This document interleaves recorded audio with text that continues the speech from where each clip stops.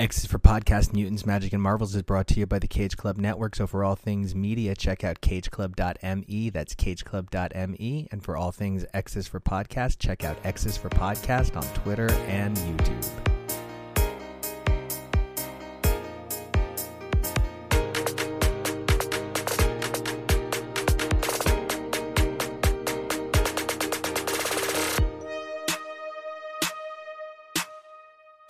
Hey everybody, welcome back to X is for Podcast, the show where we take a look at comics, mutants, magic, and Marvels week after week through their many titles. I'm Nico, and you guys can find me snickting along on Twitter and Instagram at Nico Action. That's NicoAction. Hi, I'm Jonah. You can follow me over on Twitter and Instagram at PeakJonah. That's P-E-A-K. And I'm TK. You can find me on Twitter and Instagram at XNate, XGray.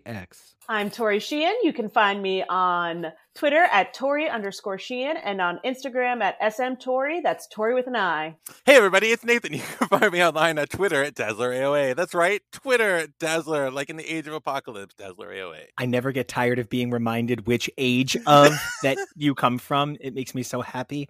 And speaking of things that make me so happy, so a book was brought to my attention in the last couple of weeks, and it was TK bringing me Typhoid Fever, which is sort of like this little Typhoid Mary gem that came out right before the Zdarsky run. I didn't, have a chance to read it when it came out at the time. What a phenomenal read it was, and it led us all to taking a look at a bit more of the amazing writer Clay McLeod Chapman's library, and it led us to having him here today. So Clay, I want to thank you so much for coming out and hanging with us. Hey everybody, my name is Clay McLeod Chapman, and you can find me on Twitter and Instagram at Clay McLeod, at Clay McLeod. Is that? Yes, it's all Clay McLeod. You guys did such an amazing rollout. I wanted to piggyback. I wanted to coattail off of you guys. So I one time had a creator get upset that I didn't let him be part of it. And so in the middle of the introductions, Bob Quinn just goes, and I'm Bob Quinn, and you can find me at Robot JQ.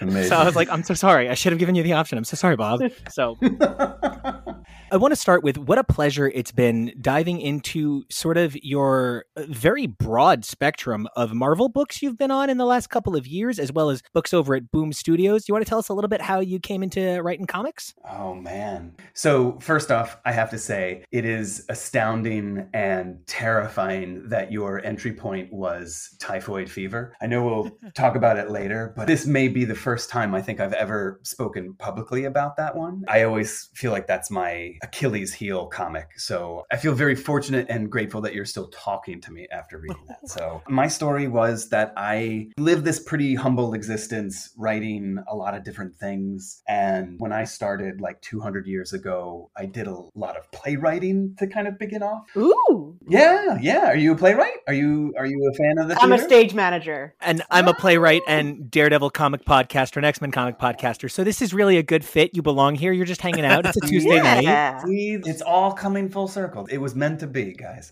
I grew up in Virginia. We had this statewide playwriting competition for middle school and high school students. And I had gone through it when I was a student. And then I had the good fortune to come back years later to teach as an instructor. And at that point, it was mainly juniors and seniors in high school. And this was probably 2001, 2002. I was teaching a group of these playwrights. It was maybe 10 students from the state of Virginia. And one of them was this young woman by the name of Ellie. And Ellie, she was an amazing writer, amazing playwright.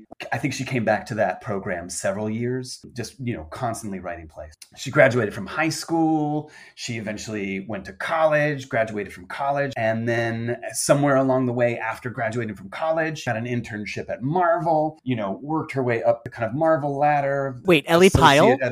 Ellie Pyle. Are you fucking telling me Daredevil editor Ellie Pyle, like queen of my heart? One of my friends who, when she worked at Marvel, was like, I'm going to introduce you to Ellie for your birthday. That's your birthday gift. Oh my God. Happy birthday. Fuck, it's not today, but thank you. And fuck, I love your story. If you meet Ellie Pyle. Clay, I want your biography. Can that be your next comic? Keep going, man. I love it. I want to say it was probably 2002, 2003. And then fast forward to probably like 2009, maybe even like 2011. It was a while ago. She basically had moved to New York and, started working for Steve Wacker. And she came to this reading that I was doing in the Bowery. She came up to me afterwards and she was like, hey, I don't know if you remember me, but I was one of your students in that statewide playwriting competition like from years ago, 10 years ago. She was like, hey, if you ever want to write for Spider-Man, maybe you should pitch me some stories. I was like, yeah. Basically, my career has basically been, if anyone ever asks, like, hey, have you ever wanted to do this or do you want to do this thing? I just say yes. And, just kind of dive in head first. And when Ellie said, hey, do you want to write for Spider-Man? I just said, yeah. I found myself basically having lunch with Ellie and Steve Wacker. And they were like, so pitch us some stories. I cut my teeth learning how to write comics by writing the like non-canon B story, like back nine, like Spider-Man learns to do his laundry or like, don't do drugs, kids, says Spider-Man. Like the kind of like really kind of short and sweet stories. Speedy made a living on those stories over at DC for a very, very long speed-induced time. Yeah. Yeah. People will read them and they're good stories because you don't have to worry about the tonnage of the canon is not on your shoulders. You can just kind of do whatever you want and just kind of spin a yarn. I was like telling like kind of goofy, quirky, Halloween-y kind of, at a certain point I realized that I guess my strong suit was that I could tell the spooky stories. And I just followed Ellie wherever she went. And if she ever asked me to write something, I would. I think honestly, like the real kind of game changer for me at Marvel was that Ellie asked me to write issue for Edge of Spider-Verse. I mean, that was probably like 2014? Like, they did this like 5-issue series called Edge of Spider-Verse. And I think pretty much the only reason why anyone knows about Edge of Spider-Verse now is because issue 2 was Spider-Gwen. That's when they first introduced Spider-Gwen. I got to write issue 4 in the way that Ellie kind of opened it up, was like, hey, let's do a spooky, scary Spider-Man. I pitched the kind of like, we have Spider-Man doing the whole, gets bit by a radioactive spider, with great power comes great responsibility. And I was just like, well, what if Peter Parker wasn't a good person to begin with? And then he gets bit by a spider. And like, what happens to that kind of person who gets great power? And I basically said, what if they start off as a monster? And so we got to do a kind of like alternate reality version of the Peter Parker Spider-Man origin story, as if he turned into a spider monster. I think it kind of like became that's when I started to be able to be kind of perceived as someone who could write scary stuff for Marvel. Yeah. So then I gotta ask, how did Typhoid Fever come about? Yes. Oh man, we're gonna like hold this book against you. Like, no, we love it. No, I'm kidding. Like, we actually love it. We have a sort of Daredevil podcast. Yeah, we loved it. So you're in good company here. I feel like I have a lot of feelings for Typhoid Fever. And it's interesting because, I don't know. What am I going to say about Typhoid Fever?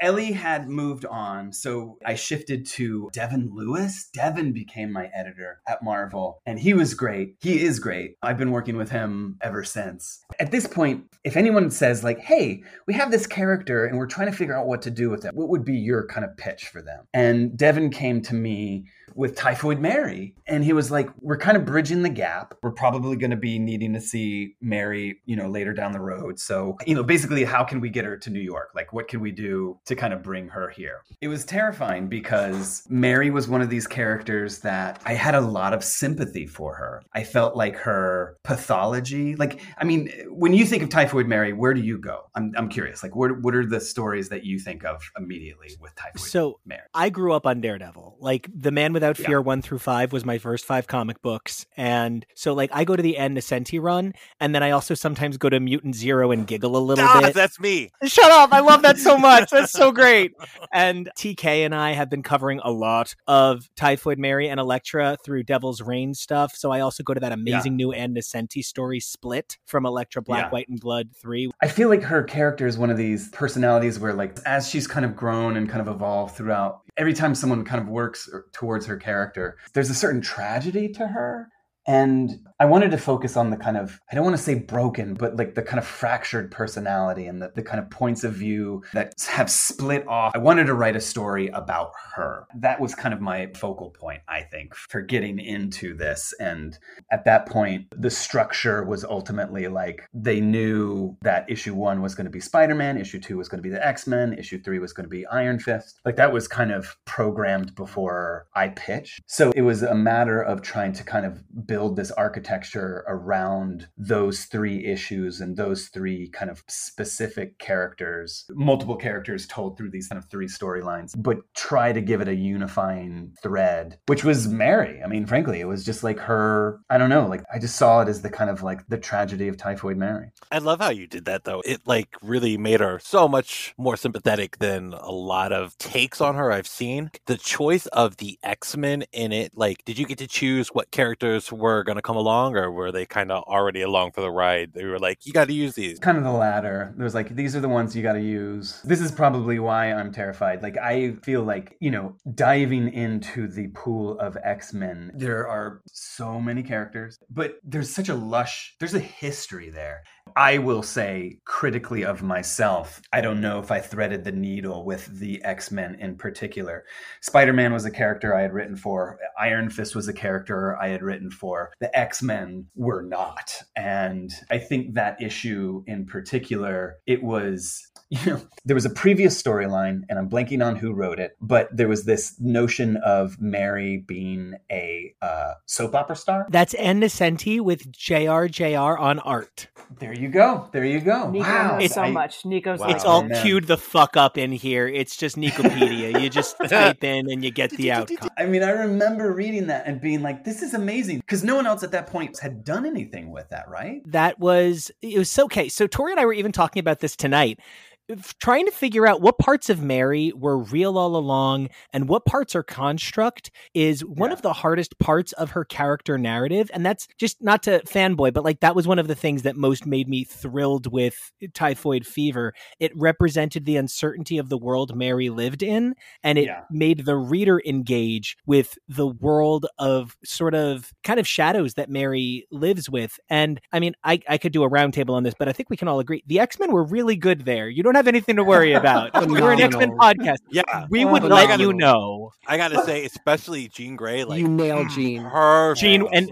perfect Jean, legitimately. Jean is a foil to Mary and as a reflection of like what happens when you have the same powers and kind of problems, but better people around you to help you out. It was a phenomenal way, 2 characters to put together that I never would have thought of, that I'm obsessed with now. And seeing the X-Men in that soap opera world of Oh yes! Typhoid Oh Mary. my god! Oh my god! How that And was with the art, it was such a great job writing to an art team as well. It felt right looking at it.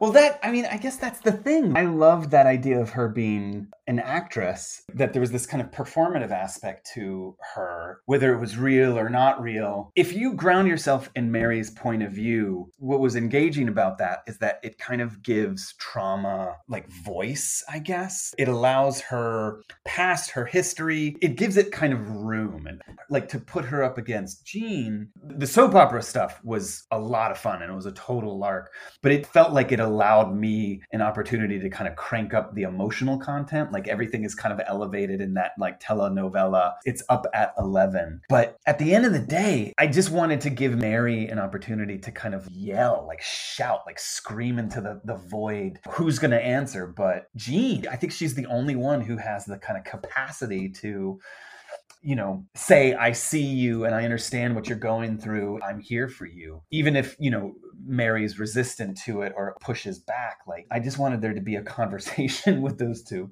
No, I love it. I love where Mary was like, I just beat you, Jean Grey, the Omega level mutants. Would you make the argument up until recently that Mary has been one of these characters that has been either marginalized or sidelined, but has always been there and has always kind of bubbled up to the surface? And like when she does, I feel like there's something so powerful and potent about her, but like I mean, there hasn't been like a standalone like series for her, right? Like no one's ever done that before. So there was a 4-issue miniseries in 1995, again by Ann Nesenti, called Typhoid. It was just a 4-issue miniseries. It didn't do quite as much as anybody had hoped. She's had co-starring features in Marvel Comics Presents going back as far as 1989. They usually co-starred Wolverine, but she's never had like, Tori was asking me, she was like, how has there never been a Mary event before this? And I was like, no, she's never had anything on this scale. This is the biggest scale they've ever given Mary. I just feel like she deserves an ongoing, like she just strikes me as a really rich character, and I wish someone would go for it. You're being very kind to me. I wish I could have done more for her because I don't know. I think she deserves it. I think I have to agree with you. At least with Typhoid Mary, it's odd that she's not more in the cultural vernacular in terms of comic because, the name Typhoid Mary, everybody knows about where that comes from. She kind of has like all of the keys, like all of the good qualities that would make for a character that you would think would have notoriety and popularity, between an easy, like recognizable name that you can search up. Her design is pretty well thought out and is pretty unique in terms of characters that you will see within Marvel Comics. She's got a boatload of cool powers. She's part of the Weapon X program. Like there's like a whole laundry list of things that you would expect to find that Typhoid Mary would be more popular. You talked about, the playwright competition. I would love to know the similarities and differences of writing plays versus writing comics. Are there any like weird coincidences that you, from your experience as being a playwright, that you're like, oh, you could apply this to comics and it's weirdly similar in these ways? As someone who's kind of transitioned away from playwriting and phased more into, film and TV work, screenwriting, I think that the way that I try to articulate the kind of similarities between screenwriting and comic book writing is that you're always trying to distill the action or the image down to its most kind of sharp, succinct, haiku-like gesture. With writing for film, there's this notion of like, how do you write with economy? Like, how do you maximize the page by pulling back or kind of showing restraint? Given the fact that both filmmaking, like screenwriting and the comic books they're both visual mediums, I always think of myself as someone who is creating the schematic for either the filmmaker, the director, or the illustrator artist to bring to life. I don't want to suggest that screenwriting or comic book writing is secondary, but nobody comes to the comic, read the script. They come for the comic, and it's that kind of marriage of the two. I don't know, like I just feel like I'm doing a blueprint, both for screenwriting and for comic book writing. Like I think, what is the image going to be? What is the interpretation of these words? I almost frankly think of myself more as an architect than as a writer, focusing on the image. Like, what is that one movement, that one verb, that one gesture that can kind of like inhabit that panel? That's my rambly version that got from playwriting to movies. I love that so much because I know that when Nico and I started making comics, we had a lot of conversations, particularly when I was doing some more of the artwork about what I was bringing from the world of theater into the panel, and to know that there's just so much that can translate over from script writing or from screenwriting that can come into comics, I think is a great way to say to people, like, there's more than just one way to become a media writer in this world. The worst comics I've written are the ones that are like when I'm trying to like cop to Alan Moore or something, where it's like lush prose and like, just like reams of like description. And when I'm doing my Marvel work, Devin will look at this, it'll be like, there's like 3 things happening in this one panel and it makes no sense. So I think the thing I've learned is like, what is the gesture? Like, what is the action that can inhabit that panel? And how do you distill it, like refine it, reduce it to the kind of starkest image? And, screenwriting kind of teaches you the same thing. There are going to be a lot of comic writers and screenwriters who would disagree, but I feel like it's more about economy than it is about creating a density of text. For me, like the comics that I'm most excited about are when I step out of the illustrator's way and kind of create the foundation or create the scaffolding or create the schematic skeletal framework that will be there for the illustrator, the penciler to fill that in and make it something even better. Yes, we've had this conversation before about the difference between like the original Marvel comics from the 60s and the 70s that are just so many words. It's so much lettering versus how economic things are now. It's really interesting because actually when I was reading a lot of Typhoid Fever, there's so much going on with Mary and so many different bubbles and thoughts and different things.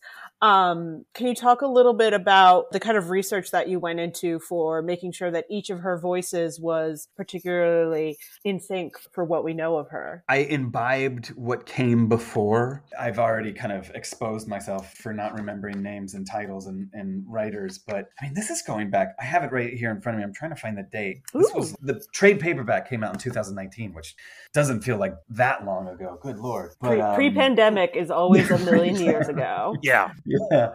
Oh my God. I was going to easily say 2015, 2016, but no, 2019. That's wild. It's interesting because I think of the comics that came before, like there was a foundation for her, but she's always pitted against somebody. She's always with Daredevil or, you know, Elektra or Wolverine, like, and even in Typhoid Fever, like, of course, like there's all these other characters that she's pitted against. But like the thing that I wanted most was, I think of like her voice and the kind of emotional honesty that came out in her character in a lot of the original stuff, digging into that as much as possible, like trying to think of like, you know, multiple personality disorder or specifically how someone who has a fractured personality is either given the kind of support or healing process or not, and how a character like that can kind of go down all these various paths and threads and still need to feel like a cohesive unit, a cohesive person, a real character. Whether I succeeded or not, I leave that up to you, but that was the kind of hope or intent going into it.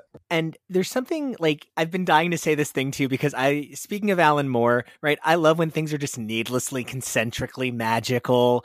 And so I think there's something so fucking incredible to the fact that the Zdarsky Daredevil picks up the threads of where you leave Mary. And then you got to come in and write Villains for Hire as part of Devil's Reign. And it feels like such a cool bow. It feels like, you know, this thread element that you began weaving into this tapestry that pulled together so many facets of the Marvel Universe. I mean, I don't think that there's any part of Devil's Reign that felt particularly unnecessary. And I am a huge classic Thunderbolts fan. So, you know, showing my slight age, like I was very coming of age as Baron Zemo first introduced me to Citizen V, and I fell in love with Citizen V, and then found out he was, you know, kind of like a fucking Nazi, and I wasn't so crazy about him.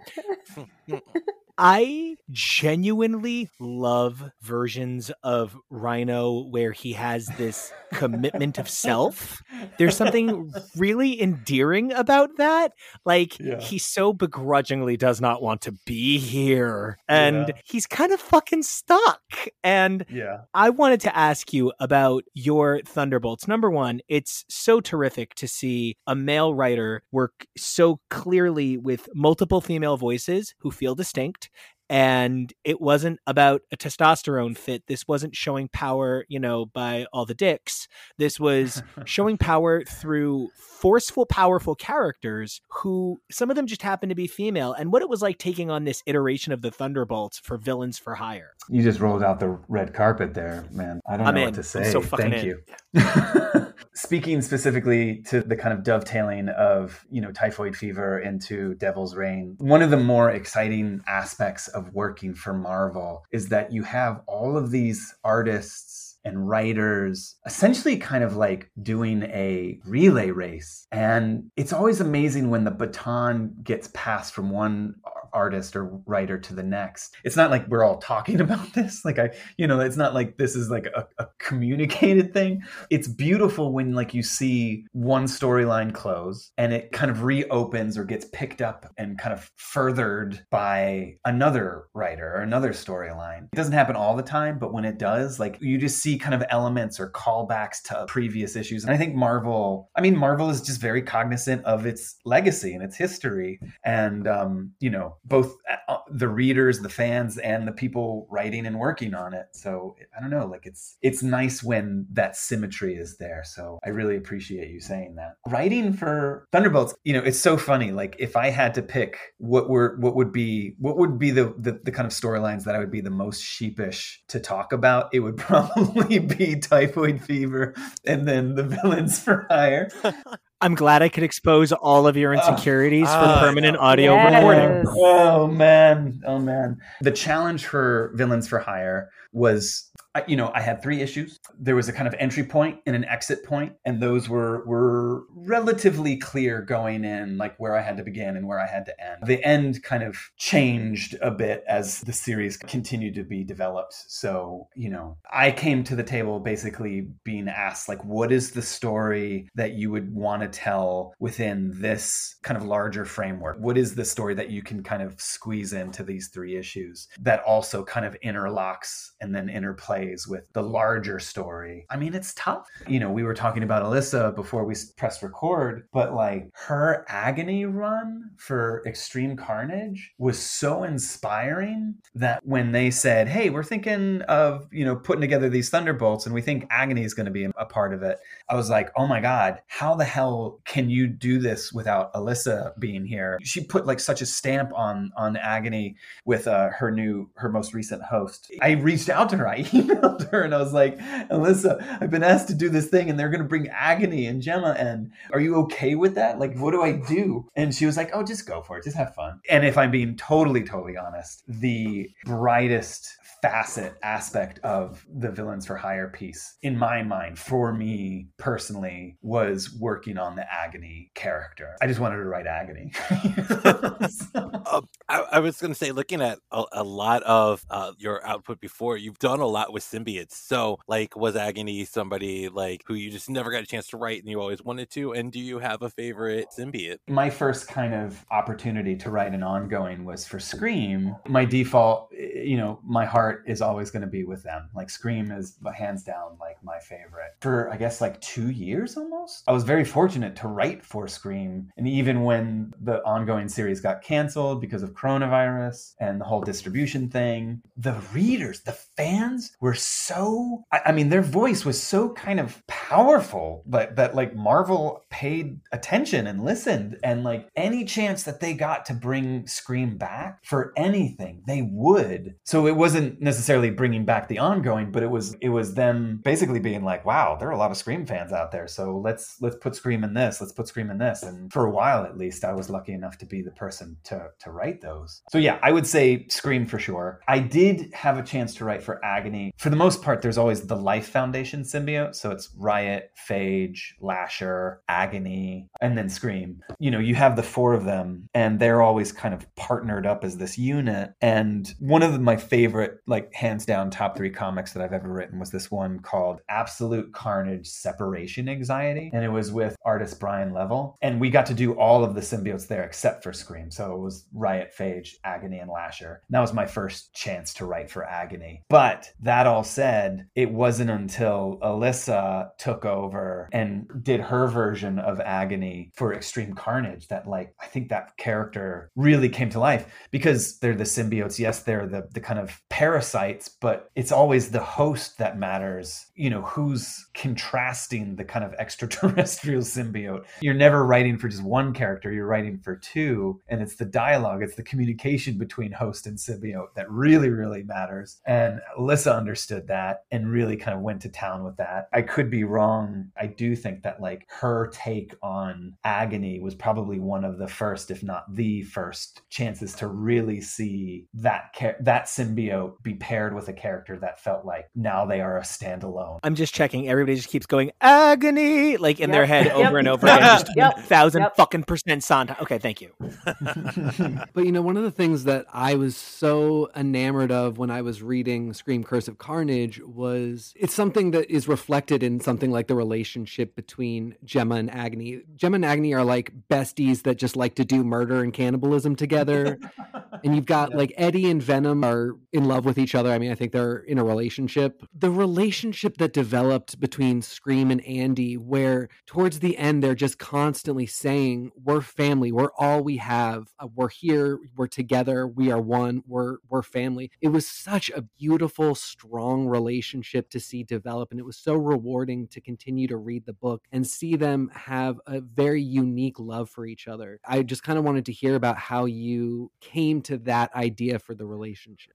One of the entry points for the first arc for Scream Curse of Carnage was to think of like who the big bad would be, like who would the villain be. And I did that kind of deep dive into kind of esoteric, kind of like off the beaten path villains. And I found Big Mother. And, you know, Big Mother was one of these characters that had popped up occasionally, but not a lot. And frankly, like it started with the name, like just to be completely honest, like it was like Big Mother, like who's Big Mama? This is insane. Talking about that character and like talking to Devin about that character, family became a real kind of valuable thing. Unbeknownst to me, but totally to Devin's kind of glee, there was this whole notion of like the Grendel myth, like playing into the symbiotes with the dragons and everything else. He was like, oh my God, you could use Big Mother and it would like dovetail into like Grendel and all of that. And like, we'll just say that Big Mother is like Grendel's mother. And I was like, okay, sure. You know, speaking specifically to Andy and Scream's relationship, I wanted to think of it as a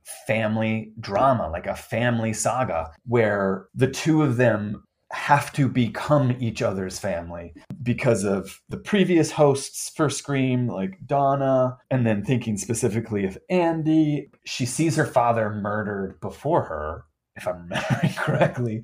She like maybe lived with her uncle or something. Like her mother did not exist in any previous comic. So it's kind of like, why has Andy never like had a mom? Like, and so like all of these kind of loose elements of like Big Mother, no mother, Scream, the ripping asunder of every host that Scream's ever had. It all just kind of melded into this idea of like, who is your family? How do you choose your family when your family is no longer here? And like, I needed them to find one another. I needed Scream and Andy to find that relationship. And that was in essence, the architecture, the arc of that first arc. Like I wanted them to lean into one another in a way where like at the beginning, you see Andy basically just being like, I don't want you here. I don't need this. I can't do this. And then by the end, them kind of embracing one as family. I mean, in all this time, I have never cared about a symbiote character. And now I am a huge Andy stan. I'm absolutely obsessed with her. All I think about is all the places I would love to see her used. She's such a great, well-developed character. And this has been such an amazing run to see her go from Scream to Silence. And yeah, she's just a phenomenal character.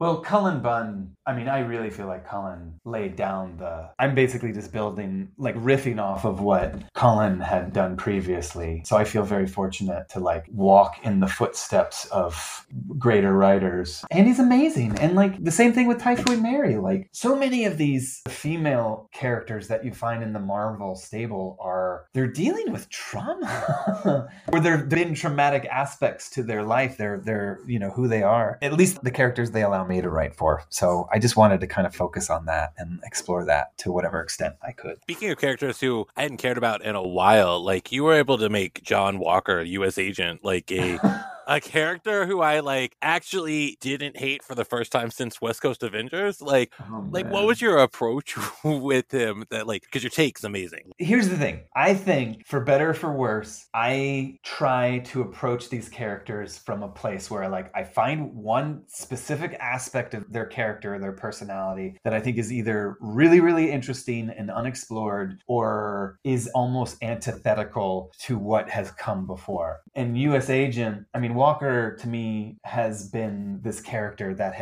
he seems like a figurehead. He's a fraught character in my mind. I will admit, when I started reading U.S. Agent, I was like, ugh, like this is like, whoa, like, I don't know. Like I felt really like conflicted. He is Walker, U.S. agent. You're not wrong. Yeah, you know, I think that's supposed to be your response. He sucks. Yeah.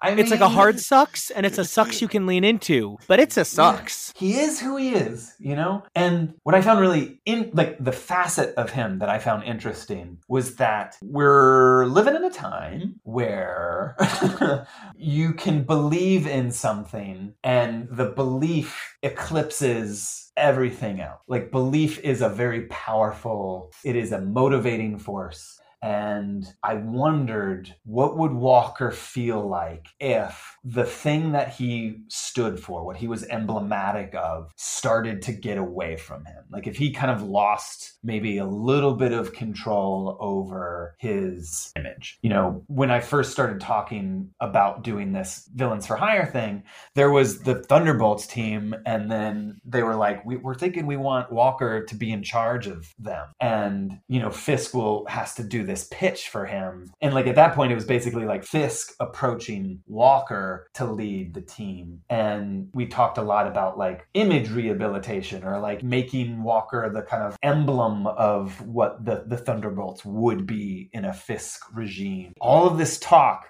and I was the one kind of having this talk. I would, you know, even if it was me having the conversation with Devin or having the conversation with myself, it would basically be like, this is encroaching upon fascism. This is encroaching upon, we're like one or two steps or notches away from like something feeling charged, maybe a little fraught. I liked that, and I wanted to play with that. And I thought that, like, wouldn't it be cool if there was a certain discourse that was happening within Walker, where like when it finally got to script and it finally got to like the comic, a lot of that kind of refined itself to what it ended up being. But like, you know, I don't know. I just wanted him to have a crisis, an identity crisis. Like, he's a puppet. He stands for something and he believes in something, but like that belief is getting away from him. The kind of value system that Walker has is being implemented by Fisk to be something else that maybe Walker himself wouldn't feel comfortable with. All those interior monologues of like him like talking about being a puppet for the system. It was just all the stuff that was going on in my head when I was like combating against this character and how to write him. I think it's so great that Marvel even wanted to go in that direction, especially knowing that John Walker was just seen in Falcon, Winter, Captain Man, whichever the D+ Captain America show was that I liked so much with my husband. In seeing him there, we saw a probably less conflicted, a little bit more, hey, what's up, Roidsy kind of guy. And I like knowing that Marvel, as an editorial group, which clearly has nothing to do with the TV show, but the editorial group frequently does lean in the direction of what's popular. So knowing that they are willing to allow John to be that level of conflicted on page definitely does fill me with hope, because yeah, John kind of sucks. And it's really difficult to not notice how much Marvel is actively working to get away from flags mean punch things, especially with like, you know, Punisher now being like, yeah, I work with a death cult. What's the big problem? And everybody being like, well, the death cult for one, and, you know, Punisher for two. Yeah. So it's very exciting.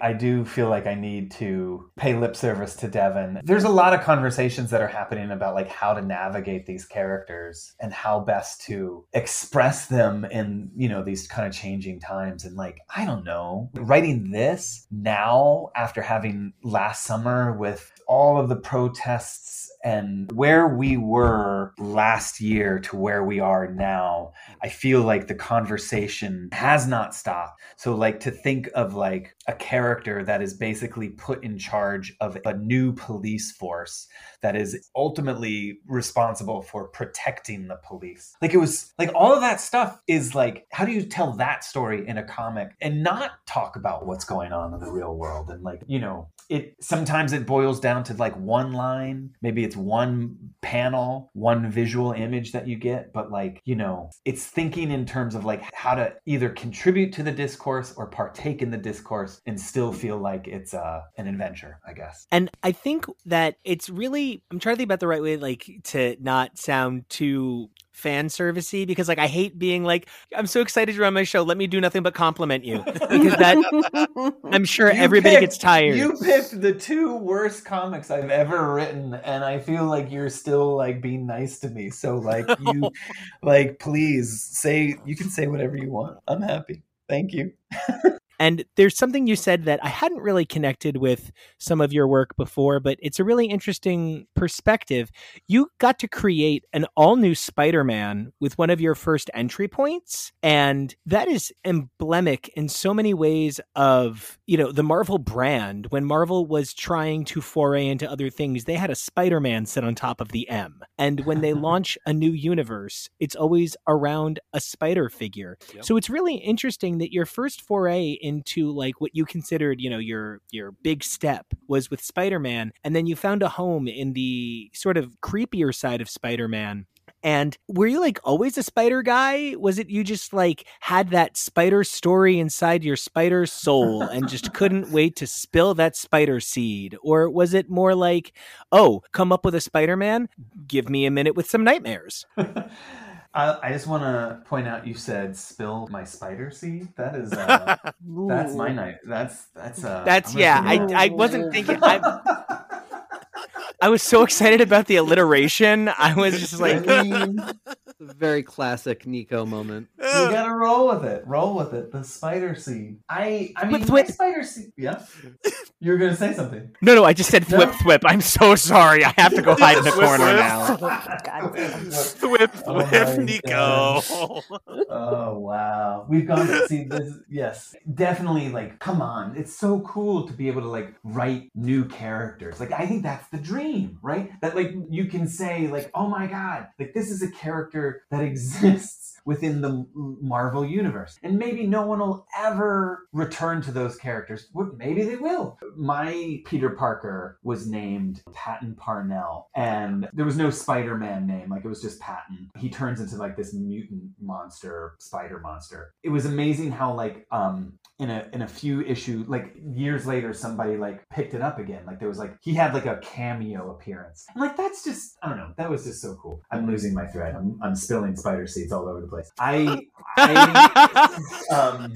When I pitched the story for that issue, it was kind of the what if of it all. Not literally the what if series, but like the, what if Spider-Man was a monster? Honestly, like this is going to sound crass, but like at least initially, I kind of prided myself on not being as well versed in the kind of larger canon vocabulary, because it permitted me an opportunity to kind of break away and try to tell a story that maybe wasn't necessarily in toto, in kind of like simpatico with the rest. And sometimes that kind of led to maybe less substantial comics. I don't know, but like, I feel like there's always this chance of like, well, what if we push this character in a different direction? Or what if we did something new? Like, I got an offer to write for Iron Fist for 6 issues.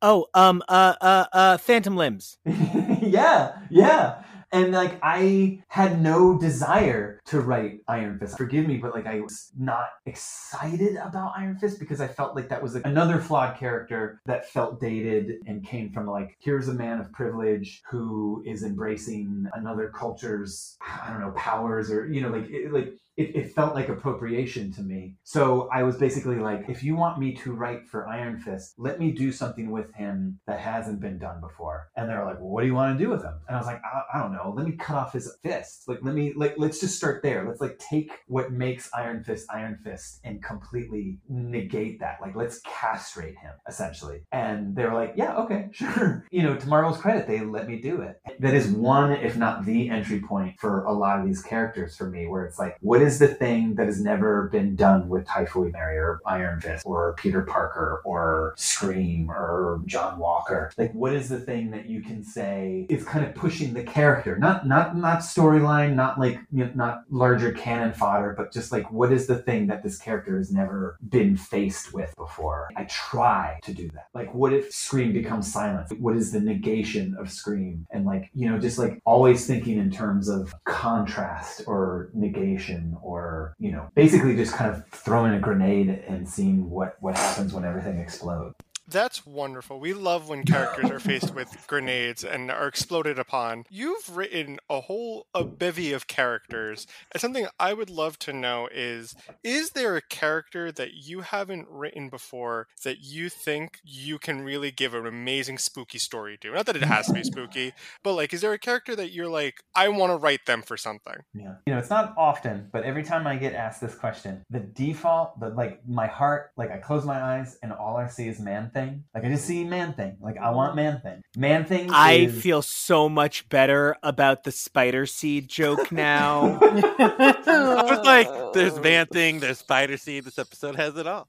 Giant Size Man-Thing #1 had to be the most intentional title ever. Morbius would be another. It's so funny. Like I've pitched probably more Morbius and Man-Thing storylines, maybe only second to Scream, where, like poor Devin, he's not returning my calls at this point because I'll be like, hey, what about a Man-Thing comic? I think it's time for a Man-Thing comic. You were talking about it earlier about Big Mama. My favorite thing I have learned is from everybody who's written for Marvel, and I assume this goes for any major publishing of any kind, is when they're like, I need this kind of character, like this archetype, whether it's like a sorcerer or a reporter, and people like just scroll through like the wiki and like try to find someone to use. Or like, oh, we haven't used that in a while. Can I use this character? And Marvel's usually like, sure. Who? Yeah. I mean, they're there. They're there for the pick. This is a step above like close your eyes, flip through the phone book, point at a name. That's the character. Maybe there was like a night where like I basically just like scrolled through the wiki alphabetically. Oh, that's an interesting character. Reading up on that character.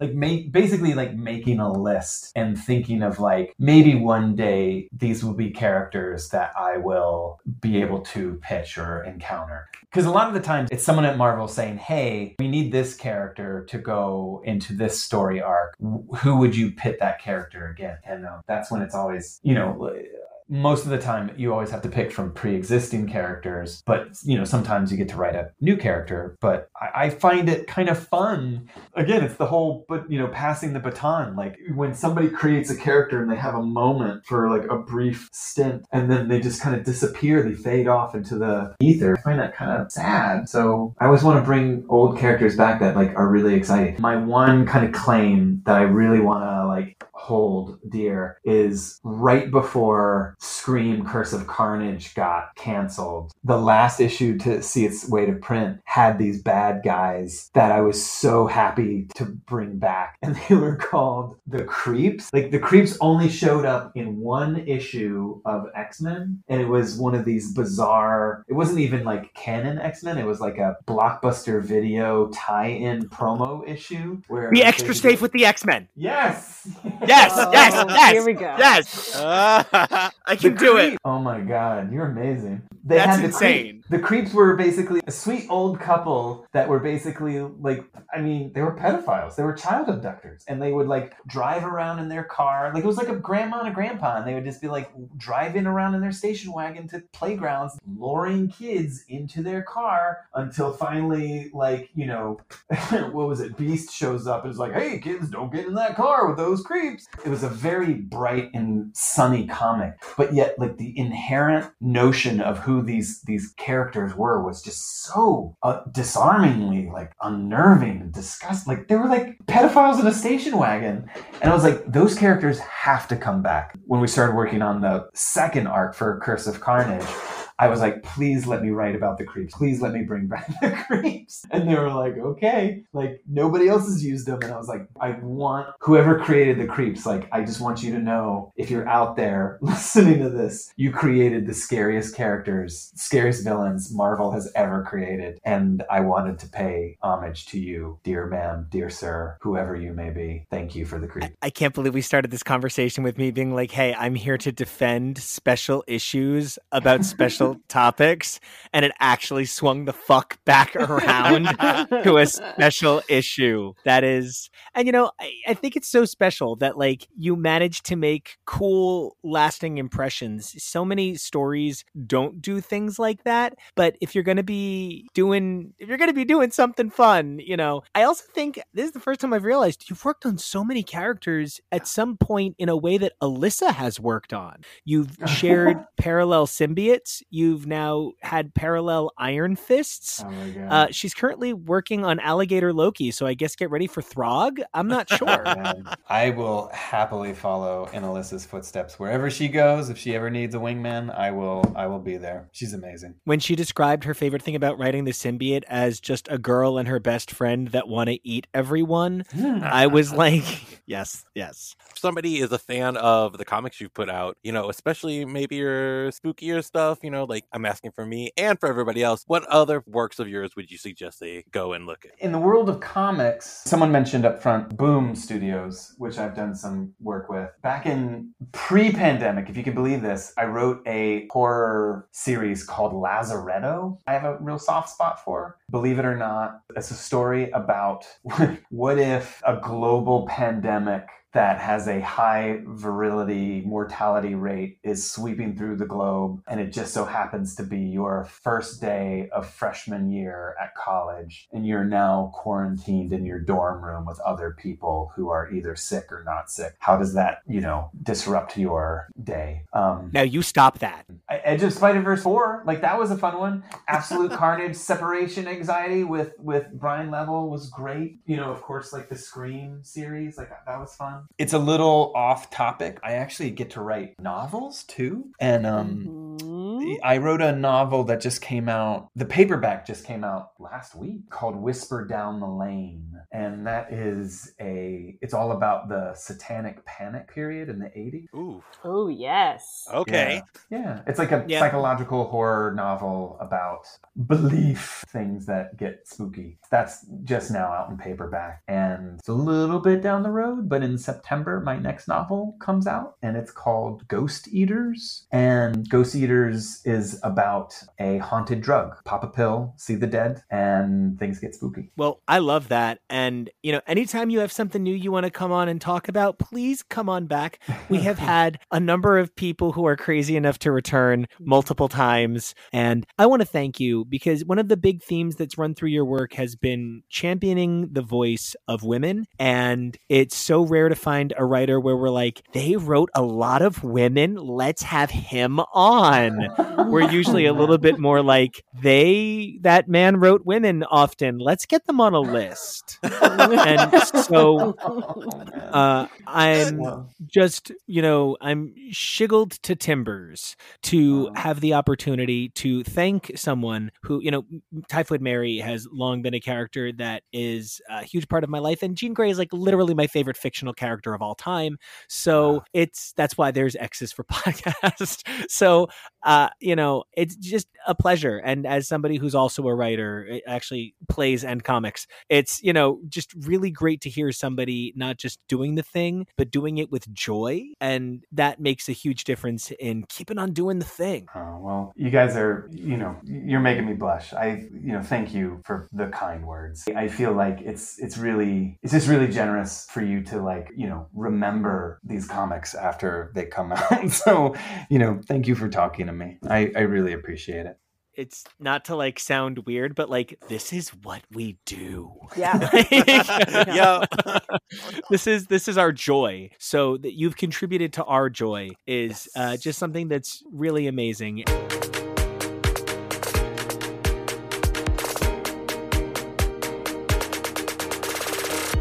Hey everybody, Nico here again. And I'm TK. And we are here to talk about the book that kind of got this whole episode rolling. Now, I think one of the things that's so crazy is how many people had vaguely reconnected with the X-Men just before House and Powers. I feel like the cover and pitch for X-Men Disassembled, the Uncanny run that came right before House and Powers, kind of got me in, and it got everything back on my radar. I'd only been covering old stuff at that point. So, it eventually drew me back in to grab things like Red and Blue and Gold, but I missed so much that was coming out around now. What was your relationship, TK, with the X-Men right before House and Powers? So I think it's a recognizable one. I was growing a little heartbroken. I wasn't sure where the franchise was going. I wasn't sure that mutants were ever going to be treated as the excellent, multifaceted minority metaphor that they could be. And I was starting to think maybe I should pull away. But the one thing that was getting me really excited was the return of the love of my life, my second mother, Jean Grey. Phoenix Resurrection, maybe not my favorite story in the world, but like we got the ball rolling and there's some interesting parts to that story and some gorgeous art. And then seeing her in the red and blue battle armor, semi-reminiscent of her 90s costume, something totally new, not attached to the Phoenix, with Cassandra Nova as sort of an arch referencing back to Morrison, that was all really working for me. I can't say so much that Disassembled did in the same way. That the Rosenberg Uncanny Run, I had trouble connecting with. In retrospect, I think Age of X-Man is really, really cool to look at now, but I was having trouble with it at the time. The thing that was really just singing to me was Jean Grey in the red and blue battle armor, which is part of the reason that my eye was so drawn to what we're talking about today. Yeah, I mean, for me, it had just been a matter of I maybe didn't recognize the X-Men, and I have no problem with reinterpretations and legacy heroes. That's like a thing I particularly love, but I just took like one look at Extraordinary X-Men and I was like, it's young Jean and it's old man Logan, and I just don't know what I'm looking at anymore. And I took a step away from the X books, and when I came back for House and Powers and got to enjoy this incredible wealth of material that I just wasn't aware of, one of the things that I discovered was there are a lot of like hidden gems lying among not exactly X books that are kind of X books in ways you wouldn't think. For instance, I love that Journey into Mystery, the Birth of Krakoa one shot. We've talked extensively about the Weapon Plus stories. And yeah, now we have this amazing Typhoid Fever. Yeah, it's something I really at the time have no idea how I missed or didn't see because I was still paying attention to everything. I was really hoping that some comic would really draw me in and keep me, because up until I started doing this podcast, I was a very X-Men focused person. And so if I lost focus or interest on the X-Men, I really not reading a lot of Marvel. So I was kind of digging around trying to find something that would keep me interested until maybe there was a new status quo change, which obviously we got with Hoxpox, but at the time had no idea that that was coming. So it surprised me in retrospect to realize that I missed this, but it's a very interesting time. It's something that I think we'll continue to reflect on for years as we look back. Just the little ways in which the X-Men were, I think writers and editors knew what was coming with Hoxpox and were just trying to find little ways to keep the X-Men relevant and situated in stories. And I've made a lot of comments about how this episode is all X-Men focused. This whole week is all X-Men focused. And I think there is something really important to discussing how people are kept relevant in terms of the greater picture of the Marvel Universe. Like, there's a sort of rotating natural order to things where perhaps it can't be a great time for the Avengers and the X-Men and Spider-Man and all the Avengers solo books and the street level heroes and Marvel Mystic and Cosmic. Like, there's just too many fucking things. Not to say that there's like an inverse proportion law that is maintaining that for one editorial office to thrive, another editorial office has to seem like, you know, Dottie. But I think it is so unique that you're talking about how they were trying to keep the X-Men vital by keeping them appearing in things throughout the Marvel Universe. I saw this as they were desperate to find something that would make Typhoid Mary work. And I think we're both right. 1,000%. You know, for every small star, there is an even smaller star ready to hitch their wagon. You know what I mean? And I kind of feel like the X-Men were not having the best time of it in 2018, but what the fuck was Typhoid Mary doing that was so great in 2017 that the X-Men were like, oh yes, Mary's coming, we're saved. You know what I mean? Like, there's a real ebb and flow. And so this is coming on the heels of our incredible interview with the writer of Typhoid Fever, Clay McLeod Chapman, which Typhoid Fever covers Spider-Man, X-Men, and Iron Fist, 3 one-shot issues tying into Typhoid's grand delusion. Now, as I mentioned, this was brought to us by Clay McLeod Chapman. On writing duty, Stefano Landini. On art, Rochelle Rosenberg. On colors, VC's Travis Lanham lettering it, and very recognizable covers in a beautiful triptych by R.B. Silva and Chris Sotomayor. And you know what? Just because he was such an amazing writer to mention his editor so many times, I just want to give it up to Devin Lewis, the editor on this project. And what a feat to bring these 3 different corners of the Marvel Truly. Universe, Spider-Man, X-Men, and Iron Fist together in a way that it makes total sense in story. It's perfect. It's synergistic. It's fun. There are 3 different sort of genres playing out throughout these titles that are all very closely related and that are related to the characters that they're focusing on. It's an impressive editorial feat, this story. And I want to talk for a minute about the sort of magic of maybe not realizing the legacy that was inherited by taking on Mary. It's important to note that when Ann Nocenti became the writer of Daredevil, she was one of so few women to be taken seriously in comics. Like, it just is unreal that we have still such a dearth of women working in comics, especially in those top 3 bylines. And Ann Nocenti was trailblazing 40 years ago, and she's still working in comics. She's still fucking destroying it every goddamn month. We have so much Ann Nocenti coverage coming your way in the next couple of weeks. We're so excited. And for her to create Typhoid Mary way back in the pages of Daredevil 254 in May of 1988, a woman creating a woman, that was revolutionary. And Mary has had a really tumultuous ride. You know, we've talked a lot about how she was always attached to other characters. And for the most part, she does frequently play a sort of female side character, whether it's to Daredevil, Wolverine, or Deadpool. Now, that's kind of a thing I can't get over. She actually really is kind of tied to the X-Men more often than not, including that X-Men run from 2013,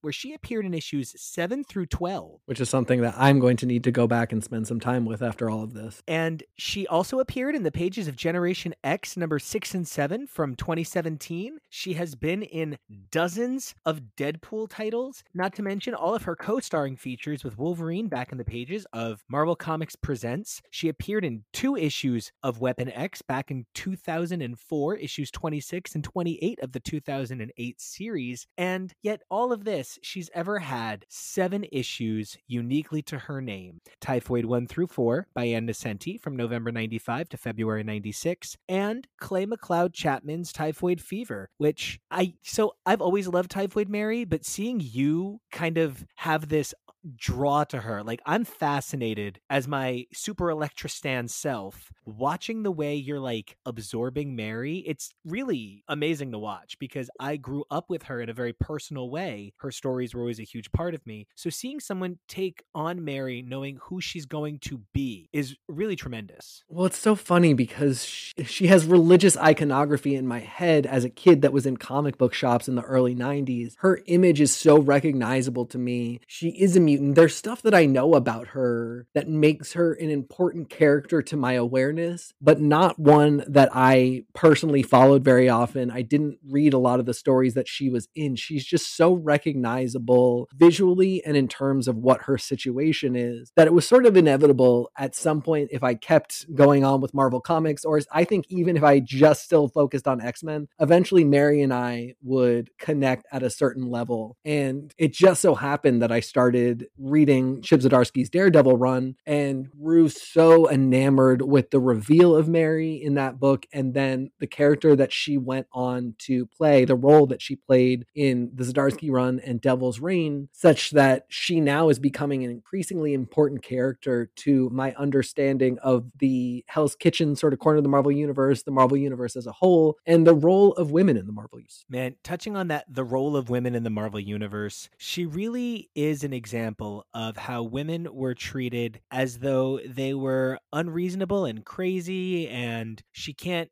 it's not that I think Ann Nocenti treated her that way. It's that I feel that is such a response to a woman in crisis. When you go back and you read the Ann Nocenti run, and I've had so many wonderful conversations talking about Daredevil with your partner, Jake TK, where, we've talked about the Ann Nocenti run and the power of that run and the emotional resonance that those characters have. And one of the things that makes Mary such a powerful character is that she's playing this out in sort of this grand soap opera. It's a bigger picture that perhaps I felt the Iron Fist TV show did not capture so well in its second season with its perhaps unkind interpretation of Mary. And, I don't think the Elektra movie did it better, but, it's one of those things where I think Iron Fist is in this 3-parter because she appeared in his show, and I couldn't figure out why in gracious the X-Men appeared in this 3-parter until I did the research. Now I'm like, oh shit, there's a history. And then I'm like, but why Spider-Man? And now I'm like, oh, because Clay McLeod Chapman has a history with Spider-Man. And like,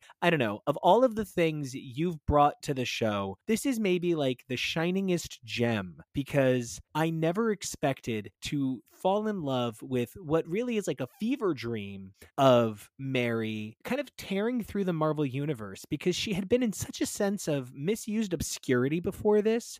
It's almost like she burned a path to Devil's Reign and the Zdarsky run. And I don't know, I am just so enamored of this work. And it really is an important thesis statement about Mary, because Mary does have these issues. Mary has dissociative identity disorder. She is struggling. She has gone through abuse. There's something going on with Mary that is a part of her character that's real. Wait, when are you saying there's something about Mary? There's something about Mary. I'm not going to continue that joke because it'll get really inappropriate. But it is okay to say that there is a character that has mental health issues. It is okay to explore those. It is okay to put them in stories. It's not okay to say, this woman's crazy, ignore her, or she's a villain because she's crazy. It requires a deft hand. It requires an acknowledgement of a society and a world and other particular characters or other situations that affect a person's health and well-being. And I think that is the intention behind Mary as written by Ann Nesenti. And I think reflected in stories like this, we see that presentation of, Mary is not some evil person that is just guilty and also crazy. She is somebody that is going through something, that is suffering, and it's more complicated than bad versus good. There are a lot of moments in this story where you're kind of rooting for her, where you're kind of saying, maybe she has a point, maybe she's justified, maybe she deserves support rather than being stopped. And those are the types of stories that we want to see for characters that are dealing with issues that I think are often sort of used as the butt of jokes or the justification of evil.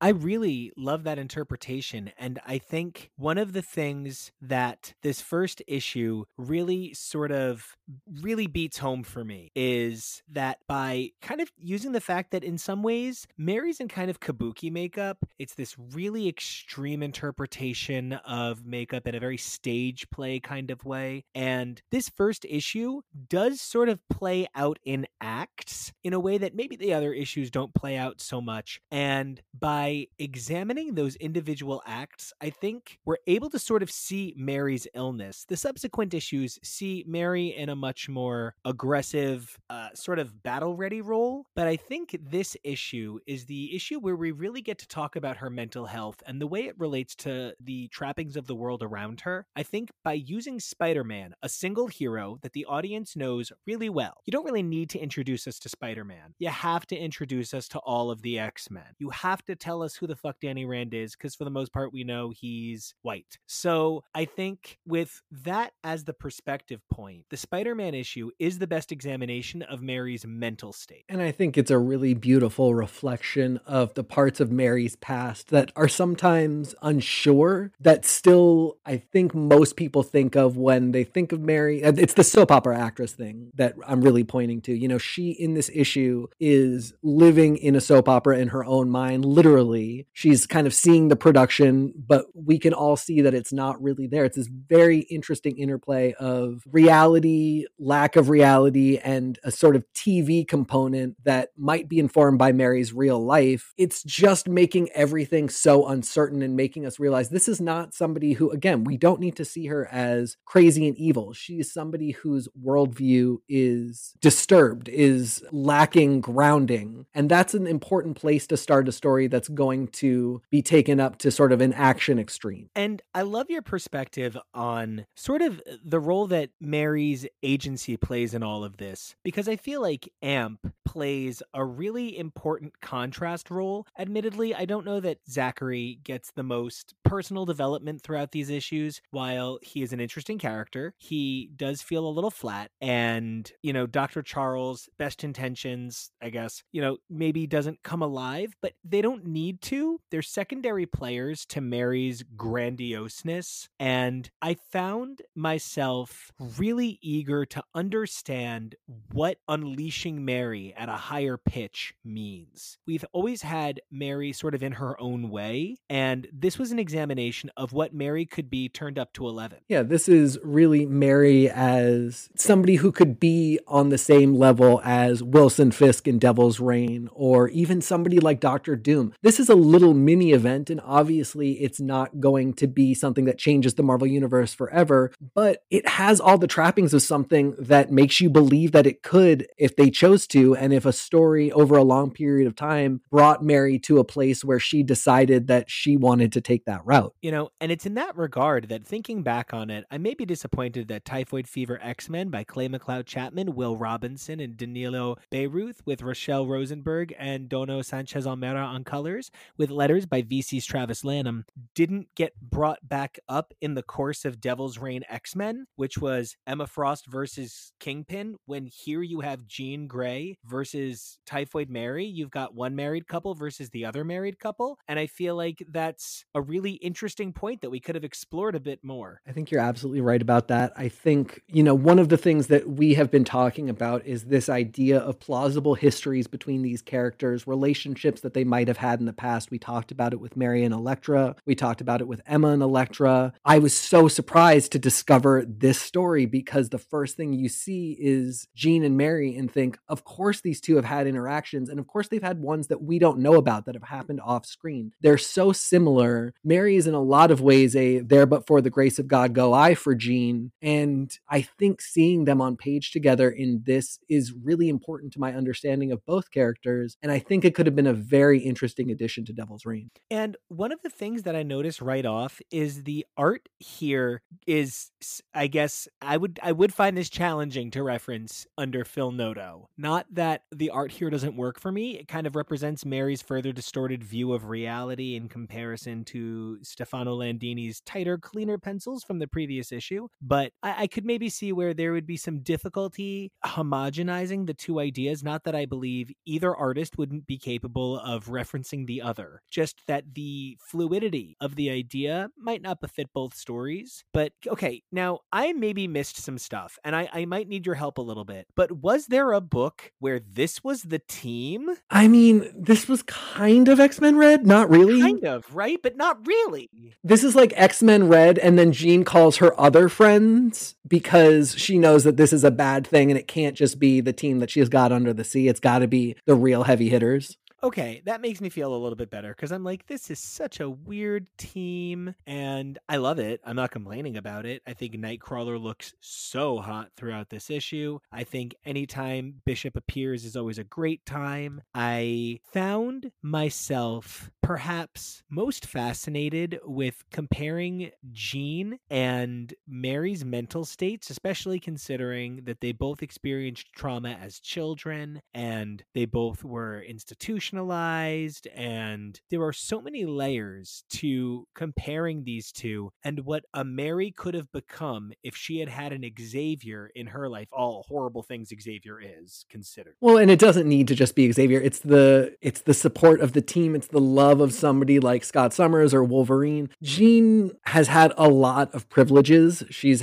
also had a lot of responsibility heaped on her, and I think has made a lot of bad calls that we sort of, as people who absolutely adore her, don't always put her on the hook for, in the same way that like a writer is willing to put Mary on the hook for not entirely dissimilar things. It is very funny, and you see it a lot in this issue, how similar these two women are, and it's sort of a mix of background and writer choice that leads them to actually be so different in how they're seen by the audience. And I really enjoyed the depiction of Jean as such a competent hero in this story, because Jean is another woman who is frequently portrayed as an unreasonable woman, and that's just not fucking fair when Wolverine will kill 30,000 people in it. I have a prop shield that just goes off sometimes.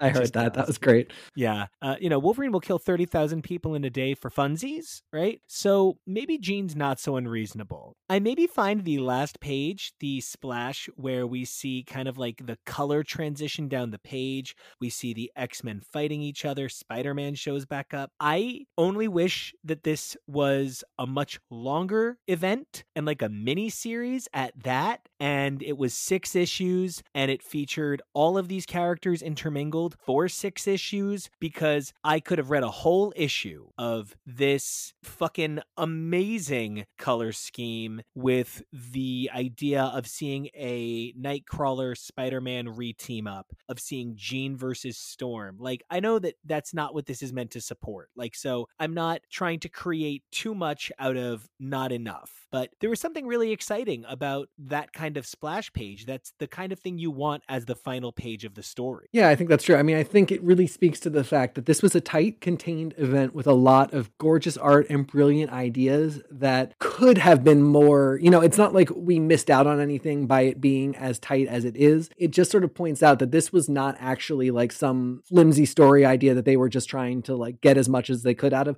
This is a really rich concept with a lot of rich artistry involved in it that could support a sequel or more stories involving all of these characters and referencing this time. Oh, for sure. I think perhaps the character who serves the least purpose is Iron Fist, who appears most predominantly in the 3rd story, which is told by Clay McLeod Chapman with art by Paolo Villanelli, colors again by Rochelle Rosenberg, with VC's Travis Lanham bringing up one more set of letters. And I had forgotten that Clay had written Phantom Limbs. And so I guess in that regard, the Iron Fist story also does make sense. But, you know, Iron Fist plays the least role. This is really Mary's issue. She looks the best of all 3 stories. There's so much in this. The X-Men still have great presence, but I don't know that Iron Fist has all that much more presence than the X-Men and Spider-Man continue to have. I think you're correct about that. And I don't think he has a particular chemistry with Mary or a ton to add in sort of in terms of complexity, which sometimes is okay. Sometimes you just get that one Marvel superhero who shows up to be punchy and, you know, to have a little fun. That can be great for a story. I completely agree. It's so significant to me that this story sets up so many things about where the Marvel Universe could go, and yet still has like loving ties to things that came before it. You know, if nothing else, even if we don't have a whole lot of sense of why Iron Fist is here, at least like Iron Fist has filled in for Daredevil, so there's something to that. Like, I don't know. I, at the end of the day, love that the person that pulls out the stops to save Mary is predominantly Amp. There's something to be said about the idea that someone in universe sees Mary's pain and wants to help. That's something I like too. We're not the only ones who have grown attached to Mary in these years. And, you know, I think one of the things that Clay said in the interview that really resonated with me, one of them was like, yeah, he's one of the good ones. Glad we had him on, you know, like, was when he said that he just wanted to do better for her than had been done. And he's not sure, but he hopes he has. Like,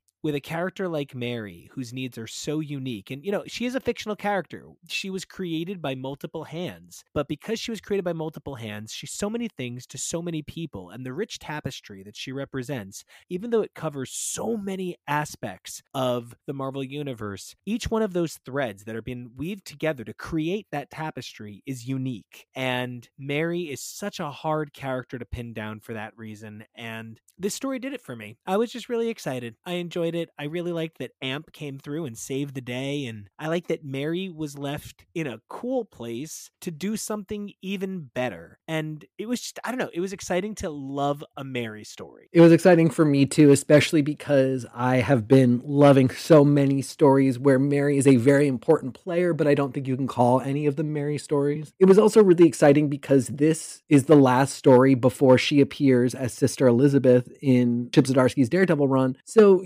there's maybe some untold story between this and when we first see her in that. But in this, the last thing we see is her in a church confessing. And next she shows up sort of hiding as a nun. I don't know. It was just a great piece of connective tissue that discovering it after all of the story with Sister Elizabeth and then Mary and then Devil's Reign. It was a really satisfying like prequel tie together of everything I've seen about her lately. And the history of Daredevil is so rich with members of the clergy and nuns themselves that it's a beautiful touchstone back to so many things about Daredevil, yet still making it all uniquely Mary's. And that's something I really like. I found myself charmed with the idea that Mary has always been lingering and loitering around the X-Men side of the Marvel Universe. If for no other reason, Daredevil and Wolverine and Elektra all pretty comfortably share the hand. And now that Punisher's in there, and Daredevil and Punisher and Wolverine and Punisher and Elektra and Punisher,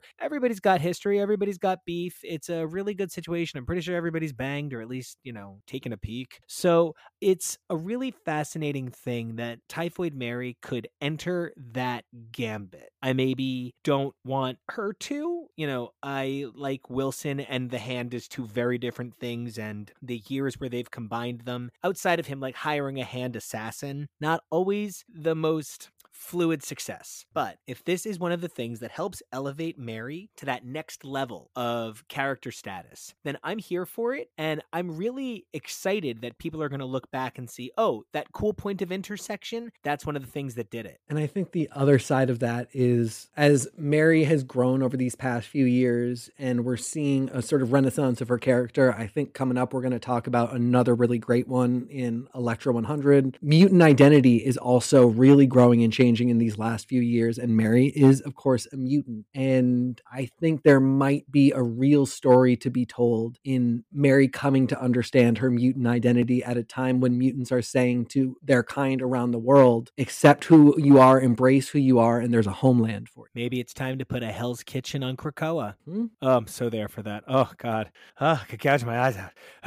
And until I get what I want, TK, where can everybody find you on the internet? You can find me on Twitter and Instagram begging for Wilson and Mary to sail to Krakoa at xnateXgrayX. And you guys can find me, as always, on Twitter and Instagram at NicoAction. That's NicoAction. And guys, don't forget, you guys can check out my original work in the upcoming Young Men in Love collection. I'm so excited to be a part of it. It comes out in June for Pride Month. You can pre-order it from Diamond or your LCS. It's got amazing talents that have worked on Marvel and X-Men projects like Terry Bloss, Anthony Oliveira, Sina Grace, and more. I'm so excited to be part of it. And don't forget, you guys can always subscribe to the show over on X's for Podcast at Twitter. And until next time, keep those Krakoan gateways open, those mutant lights lit. Remember, Mary's always been a part of the mutant universe, and we'll see ya. Bye.